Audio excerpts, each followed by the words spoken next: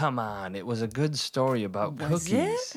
It can't be that good. You don't remember it. It was enough to write down to tell. Death? Death over cookies is what I wrote to remind us to talk about that. Death over cookies. Cookies worth dying for, maybe? Did we have good cookies? I don't know.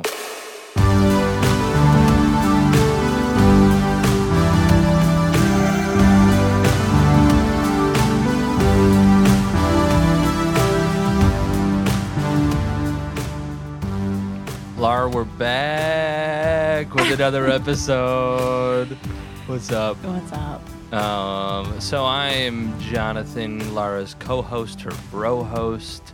Here with Laura, the one that makes the best Rice Krispie treats on this side of the border.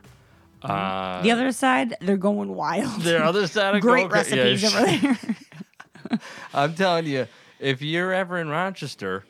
Oh, gross. I know. If you, really quick on that though, if you ever do just hear a really heavy nasal sound coming from a city, it's Rochester. Always. It's almost like The Walking Dead where they make that noise and you know the dead are coming and they're just like growling, but it's just that's never heard nasaling bees. Okay, never seen it or heard it. Okay. But I did invent a new concept called Big Rochester, which What's that? It's like when, the Rochester guy who's like maybe a little blue collar, really leaning into that, like, hey guys. Oh, yeah. I'm going to be there around 4 or 5, like real Rochester. Yeah, Celino and Barnes. Yeah. And then he's dressed like titch outdated. Maybe there's still a hammer loop or two on his pantaloons. Right. That's Big Rochester. When he's Yeah. wearing a white undershirt, gold chain, and cargo shorts, Big Rochester. He just got a fidget spinner. He He thinks they're cool. Yeah. I mean, Yeah. is he 12? I was thinking grown men, but Right. Well, yeah, he's maybe. a weird one. He's a weird Rochester guy. Fidgety Big Rochester. Yeah. Anyways, Laura made some Rice Krispie treats when I was over their house last night, which was a reminder of how great they are. I don't even know how to describe them. I saw her pouring a lot of salt in the recipe, which I don't want to give it away. You just did. Um, There's salt. There's salt. Was that the only extra thing? No. Yeah. Well, we won't give it away. No. Anyways, they're maybe velvety smooth. Maybe you'll win some. Probably I not, don't know. but yeah. You could ship some out. Yeah, maybe if you do something that I like, I will ship you some. Yeah, leave a ridiculous voicemail Yeah. on our number and Which is 585. well, I'll add it later. Let's not add it later and just keep everybody on the edge of their seats. Yeah, we'll release one number every 2 minutes in One the episode. digit. So it's 3. 585. Is it 3 next? I think it is 3. 585. I have 3. it written down here. I should know it. I like this. It's a teaser. It is a teaser. It's not a kind good of- teazer, though. It's a great teaser. Okay. Don't. Oh. Did I hurt your feelings? Yeah, it was a good teaser. Okay. I thought Wow. I felt good about it. That's good. So 5853. Tune in to the next episode to get the next digit. So this is like all my favorite podcasts are kind of like these mysteries, like Up and Vanished and Culpable and these other, and we don't have any of that. But what we do have is one digit at a time. We'll find a cliff to hang. Yeah, we will. Yeah, this is. So who knows? People are on the edge of their seat. Who knows what number is next? I want you to tell the story about homie getting line. Oh no! Can you please? Field day. Yeah, tell Or the field day sports day. story. Okay, so This was funny. I don't know if you. I don't know. I mean, you were born a few years after me, but you remember field day, right? Yeah. It was cutthroat, Oh yeah. foot races, Yep. three-legged Sack races, sack races. Yeah, blindfold races. Yes, there were injuries. Mm-hmm. I lost a toenail. Did you? Well, it wasn't related to field day, but as a runner, I will occasionally lose a toenail. I don't really want to. Wait a minute. You'll occasionally lose a toenail. Just you're running, you take your shoe off. Oh, I started with 5 on that foot. Yeah. Down to 4. Yeah. Okay. Kind so don't address that. Just keep... Distance runners will know. I'm like, where my distance runners at? Am I right about shedding of? I don't really want to tell that secret, but it's out now. That's totally done. I know my feminine wiles are totally like gonzo. Okay, so basically, back in my day, for field day, you knew you were a loser by age 9, right? Sure. Because field day, you were getting the blue ribbon if you were Allegra Loftus, who was such a fast runner. So shout out to Allegra Loftus. Yep. She was super fast. If you're Allegra, give us a call. We'll send you some Rice Krispie treats. Oh, goodness. So she was really fast. She was a winner. The rest of us, losers. We knew that at a very young age. Now, today's youth, they don't find out that they're losers until much later in life, which is probably good for self-esteem, etc. But I'll tell you what. They've shifted from field day to sports day. I'm fine with becoming more politically correct, more sensitive, more aware, culturally aware. I'm aware. I'm all for diversity and being inclusive. So like changing it from Christmas break to winter break, I understand that. Not everybody celebrates Christmas. Absolutely. I do. And it doesn't bother me that we're calling it winter break. But who was offended by fields? Why is it moved from field day to sports day when they are doing no sporting activities? Yeah, because field, I mean, it's a weird jump. Yeah, like, and to me, if we're going to go from field day to sports day, we better be playing some competitive, full contact sports. Right. If people are tossing bean bags onto lily pads, don't call it sports day, keep it field. What would you call that sport? Mamby-pamby. Yep. Because that's not a sport. Right. It's a game, which is fine. Call it game day or keep it field day like the rest of America. I know I sound crotchety and old, and I'm fine with it. Well, I think the story following is why you're a little crotchety. Well, no, I started crotchety because this happened to be on my 38th birthday, so I was about to turn 100 years old. Right. And I woke up and I had to had scheduled myself voluntarily to help with sports day at my kids' school. So my 2 littlest kids are in a K through 3 school. I have been at this parenting thing for nearly 16 years, and my parenting strategy has certainly devolved. I put a lot of good hours into those first couple, and then since then it's kind of just unraveled. Right. Fine with it because the oldest 2 are such good examples that I'm banking on the rest just kind of following suit. It's really just prayer mostly that I'm writing on. But I did a lot of volunteering in school, in their schools. Right. All the activities, room moms, just parties, bringing all the Valentine's snacks. Yeah, all of it. You won last year's marshmallow or Rice Krispie treat and contest. This year. You won? Yeah, twice. Today? She won. This just in. Lara was baking those. Well, stove-topping those. Stove-topping those and freezing them. For good cold. Marley at dinner yesterday said, "Oh, Mom, I need Rice Krispie treats because the competition is tomorrow." And so this just in. Lara won. Good job, Lara. 2 years in a row. 2 years standing. They should give you a Rice Krispie badge. They should stop pinching your pectoral. I was just showing you where you'd badge it. I know where a badge goes. All right, keep the story.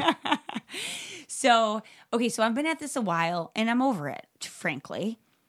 I love my children very much, but I'm over the shenanigans, and I'm over other people's children. I don't know what happened, but I turned 38 and immediately hated children. So I went to school, and it's a beautiful day. I'm in day 2 of what turned out to be a 3-day kind of migraine. So it was kind of cranky. I just didn't feel good. And I get there, I'm assigned to the gym, and I'm overseeing a game where there are these 4 cones, big construction cones. And the kids stand behind the cone, and in the center of all these cones are these rubber circles that it was supposed to be fish, and you're supposed to catch the fish, whatever. Think of it more like the beanbag is a frog, and you're trying to toss the frog onto a lily pad. That's how I explained it to the kids. So I started off okay. I mean, not awesome, because I was just like, I hate my life and I hate you guys. Right. And I hate my brain right now, which is just on fire. Your birthday, yeah. Yeah, it just didn't feel good. So I am giving instructions, and the children are cheating, which I don't know if that would always bother me, probably, but it really bothered me that in day. my new old age. I was like, huh? Get Befuddled. your fanny behind those cones. Yeah. It they were running past the cone. They were running past the cone, and they would pick up so you're supposed to collect the lily pad and put it in a pile, and like at the end we all added up, a competition. Right. Well, they can't handle that. Participation ribbon generation cannot handle the competition. Yeah, they have to cheat to lose. Yeah. Entitlement city. Yeah. So basically, kids are just grabbing lily pads willy-nilly. I mean, maybe the thing grazed it. It had to land on it. Some part had to be touching. Sure. Nope, they're just grabbing it. And You I'd don't be just like, grab a lily no, pad. Yeah. not on my watch, sir. So I'd be like, you in the purple romper.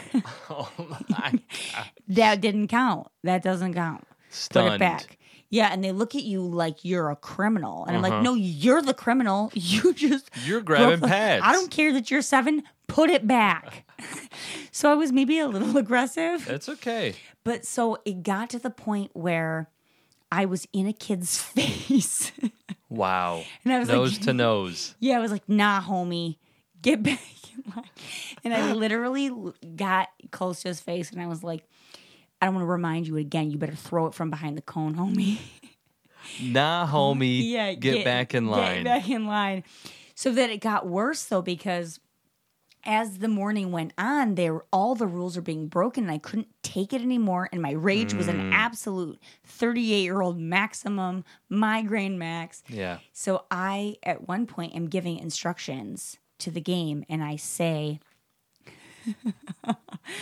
okay, here are the rules. I give all the rules, and I say, now listen, I don't have the authority to give you consequences if you break these rules. But I should tell you that if you break the rules and you cheat, it'll make my heart sad forever. Wow. And I locked eyes on all of the children. And afterwards, I was talking to one of the teachers, and I'm like, I kind of firmed up on the rules. And she's like, I see that. I saw that. A dark cloud hovered over. Yes. How old are these kids? This particular passing set 7? were first graders. Okay, yeah. They're deep into life. They're deep into the 6. Wow. The 6s. Well, if it was an early 6, I would be. You know what? My understand. heart was sad, and I was certain at that moment it would be sad forever. Wow. Because you know what? This is our future. Yep. And I have no faith in it. Yeah. So You can't just grab pads willy-nilly. Not on her watch, not in this generation. Nope. Wow. So shut that down. So these Good kids choice. are prepared for corporate America now. Yeah. That's good. Thank you for sharing that. That was, you will never be hired as a teacher as long as this is out there, which is fine. I felt obligated. I went around to all my kids' teachers, and I was like, hey, can I just thank you for a minute? Because anything less than a European vacation as a teacher gift at the end of the year is unacceptable. Right. Yeah. Disney cruises only. They're champions. Yeah. They genuinely love children. Yeah. I love it. But I was just like, I like my kids, but it's great. Barely. JK, they're great. If you're listening. You love them more than barely. I do. I could say that. Stop clinking glasses. Sorry, I'm it's drinking okay. so many beverages over here. Yeah. So you weren't only making Rice Krispie treats last night. You were talking about attachment theory, which was very interesting, and I said you're gonna talk about that on the podcast.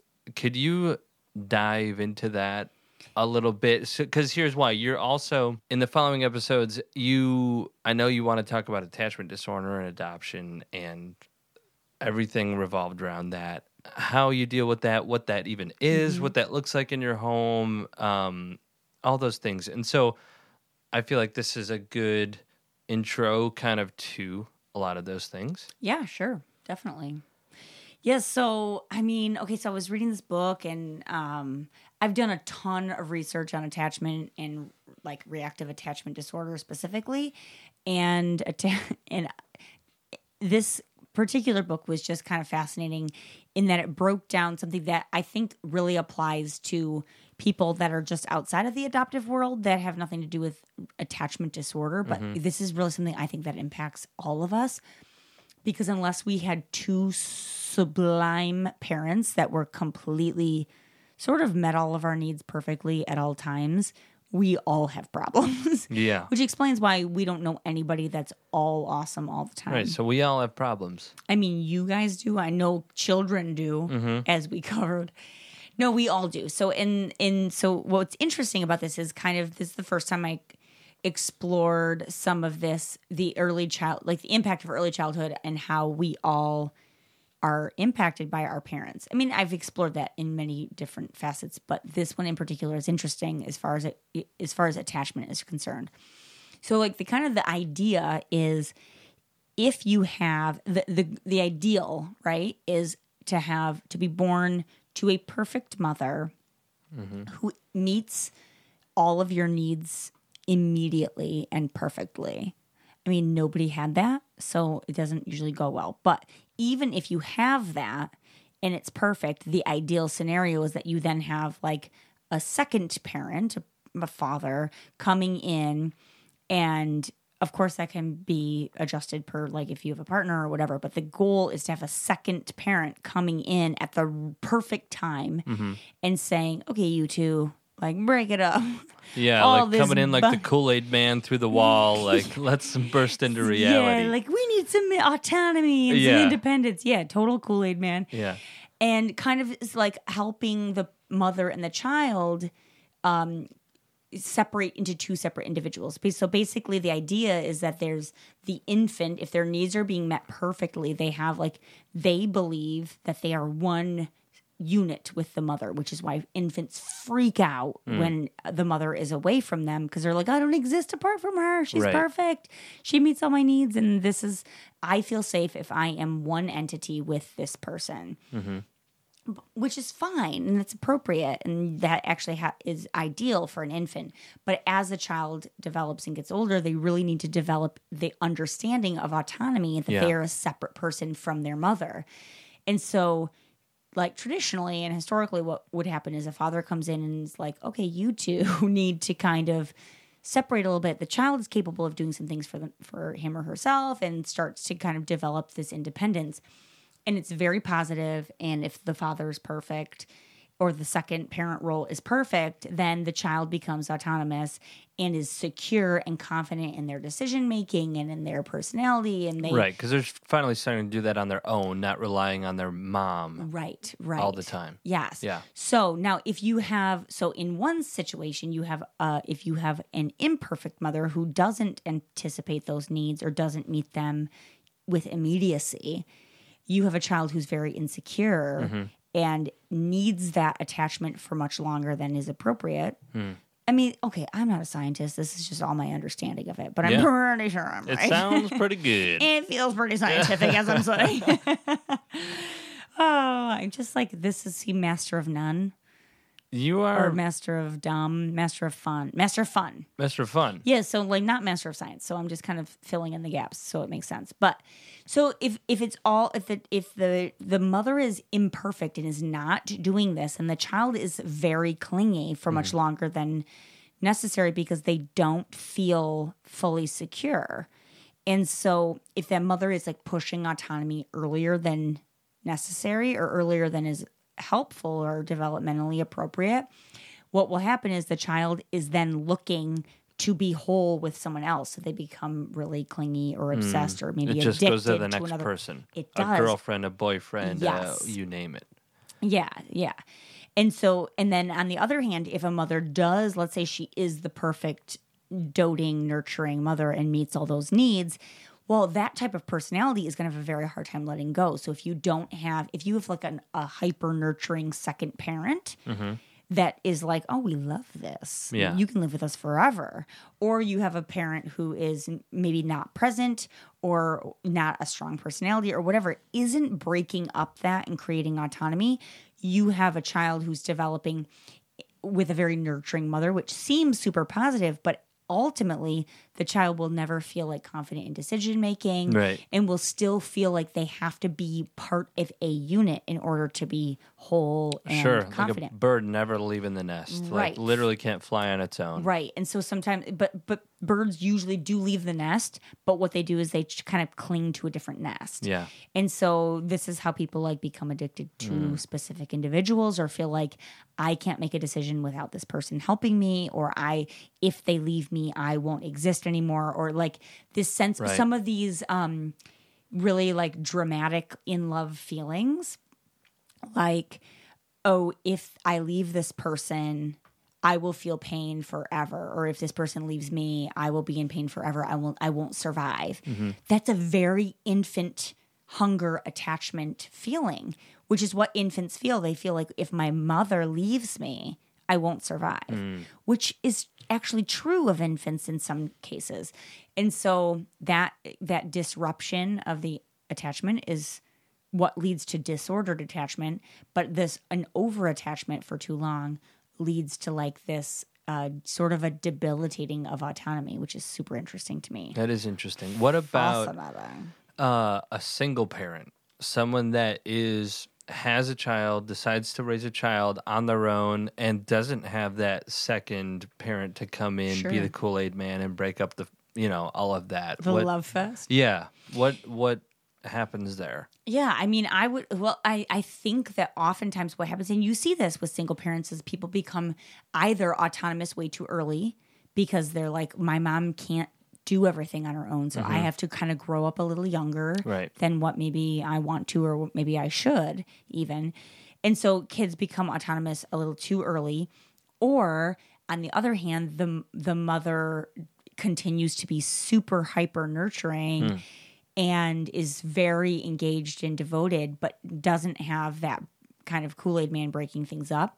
And so it's harder to create an autonomous adult, Right. a confident decision-making adult that's like comfortable with who they are. Because if you don't ever start to view yourself as a separate person that is uniquely different than your parent, you will always feel like you need to rely on a person to complete you. Interesting. Yeah, so I think a single parent like would need to be just aware of that, and kind of either ask other people, like pivotal father and mother figures, to step in and help create the other kind of balance that perspective, or being really careful to know when is appropriate to start to create autonomy, at what age is that appropriate, and how to kind of start to cut the cord. Like that phrase is, I mean, that phrase Literal, is totally yeah. literal in Yeah. the beginning, and then figuratively, that's the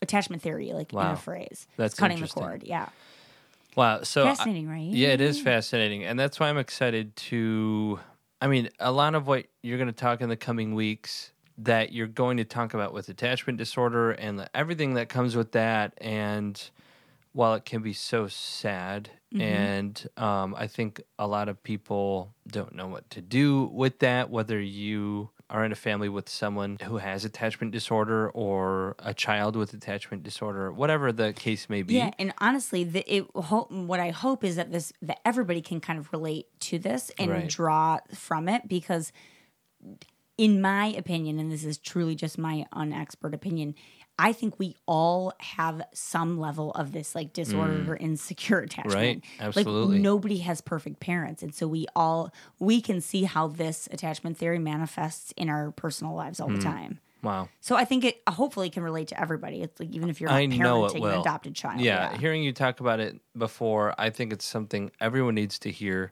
not only just to be aware, but also how it will actually apply to your life. I don't think you realize it yet. So I'm excited for these coming episodes. So tune in next week. Don't forget to follow us on Instagram and Twitter. And hey, we said it was going to be a cliffhanger, but we didn't release the phone number throughout the whole episode. Okay, so here it is. 585. Nope, it's not even 3. 210-3036. Give us a call. Follow us. Thank you for listening and subscribing, and we'll see you next time. Bye-bye.